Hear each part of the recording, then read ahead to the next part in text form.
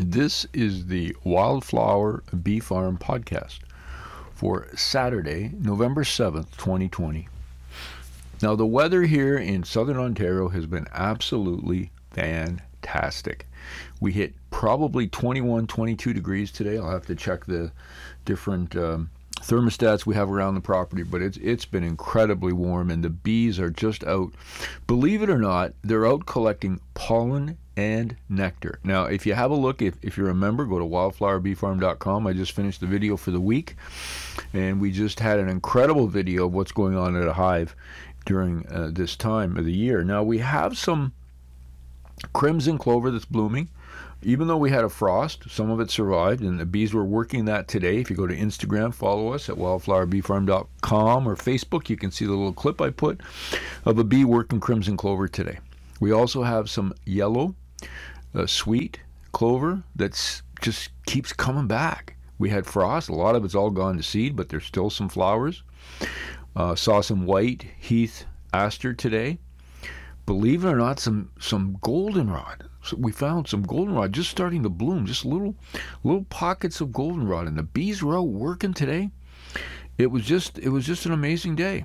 And I thought, and I mean, if you're listening to this and you're an expert beekeeper, you might wonder, you might know more about this, because I thought after a certain period of time, the workers were pretty much gone, and it was up to the winter bees in November to begin to take care of things. But the amount of bees that were out foraging today was just mind-boggling. The other good news is we planted just yesterday, finished planting all of the tall grass, prairie tall grass, and also the wildflower seed. Thanks to St. William's Nursery that provided us with the seed, and I was able to get it all in yesterday. So the entire 50-acre property is now set for the bees, pollinators, nature, wildlife. It was quite an amazing day yesterday to finish that project. In planting, pretty much people have asked me, how did you do that? Well, we had a section at the back that had some clover that we planted just to sort of keep the weeds back this year. So we disked that. First we chopped it, we bush hogged it, and then we disced it. I disced it about 4 weeks ago, and then I disced it again this week just before planting.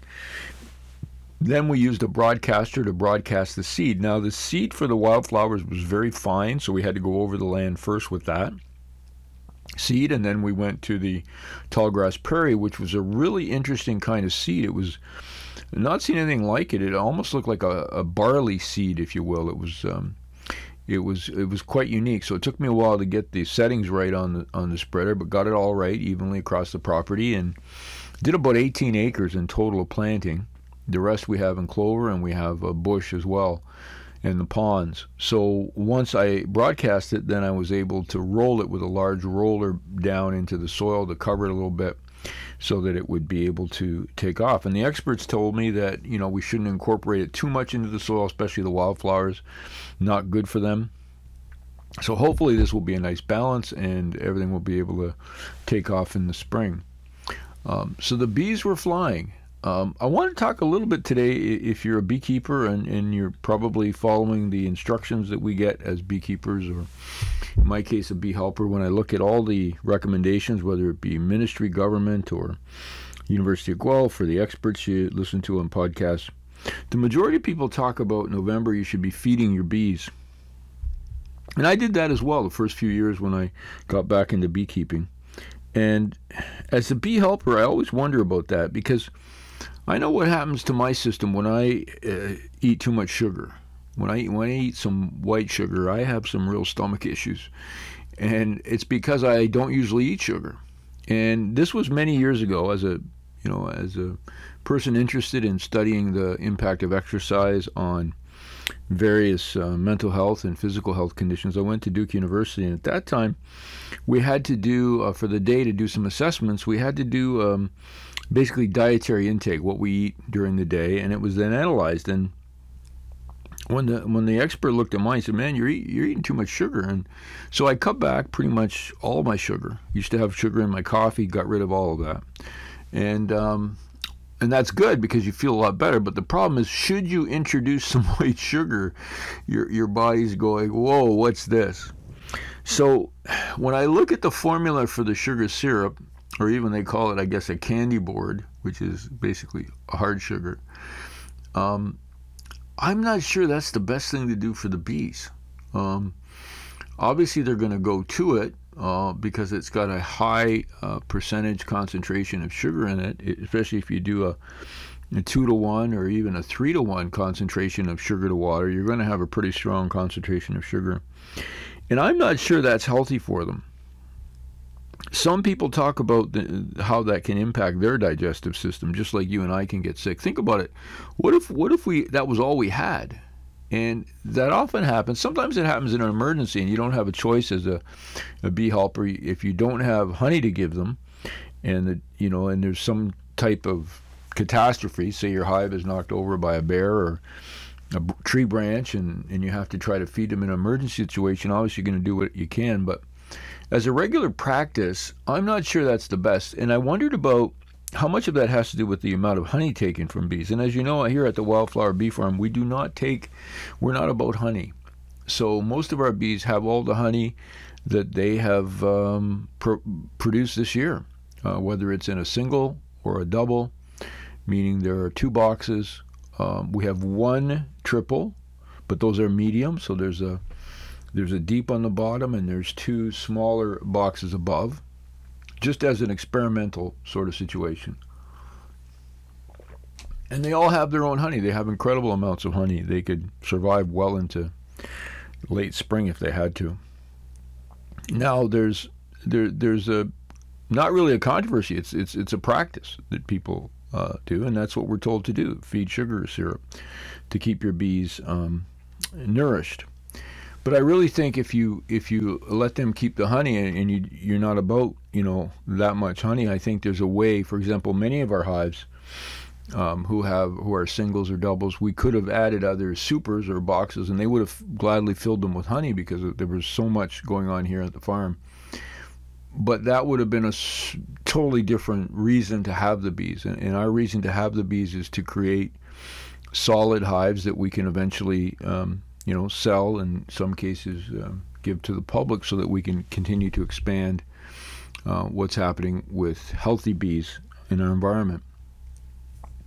I more and more believe in the habitat as being in the microhabitat, as I talked about in previous podcasts, and also at wildflowerbeefarm.com, because as we tour the farm today twice, and we could see that in one situation, a hive might be in, for example, the Pine Grove hive that's in the actual pine trees, had a bit of sun, but generally speaking, it was much cooler. It's also cooler inside the hive than other hives. So they are actually clustering.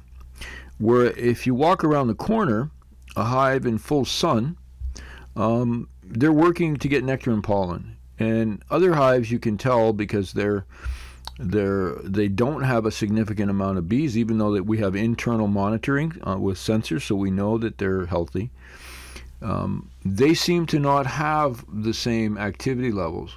Another hive we visited seemed to be getting rid of drones today. Now, that we're talking November here, and they're doing some behavior that normally we would see in September. So maybe the bees are telling us something, not just because of the microclimate, the macro habitat, the micro habitat, but also what's happening temperature-wise. They've sort of seemed to push the calendar back a little bit.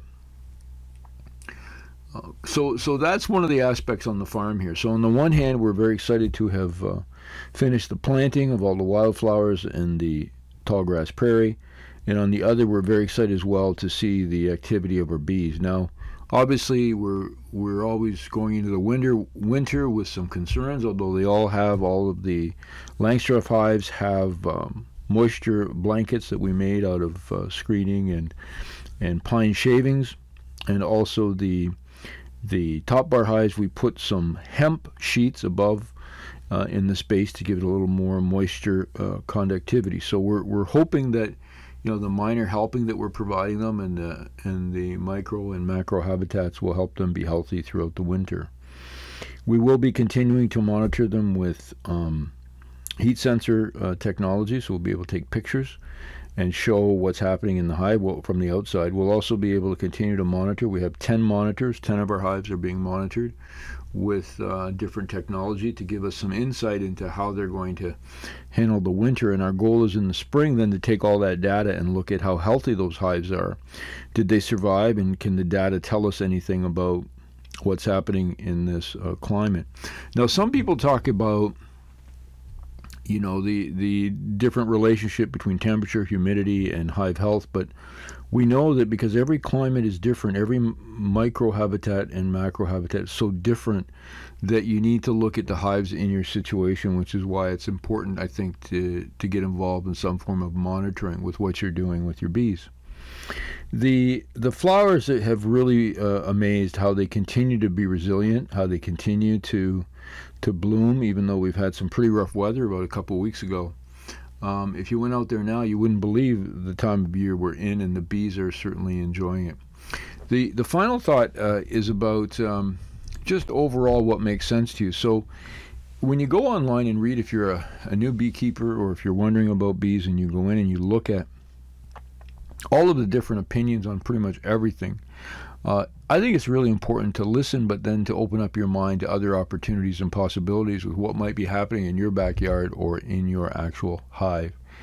And even though we're winding sort of down the activity level in our first year of beekeeping, in the sense of in this environment where we're creating this refuge for pollinators, and we'll be talking more about all the other pollinators and natural ones we've got on video that are suddenly making this home. You want to be able to use a strategy that's consistent with what your beliefs are. Don't follow what we're doing. Don't follow what anyone's doing. Find things that make sense for you and learn from what's out there. So this week on the farm, we're going to continue to collect a great deal of video. Mary's doing a great job with the videography of all what's happening in the hives. We'll continue to do monitoring. We're going to look at more of the data and see if we can get some insight into bee activity and what's happening. We're going to basically start putting things away for the winter as far as our own equipment and making sure that we're all set for the spring. So I'm Hank from the Wildflower Bee Farm. You have an amazing week. Remember, you can go to wildflowerbeefarm.com and join us in our journey, and look forward to speaking with you again next time.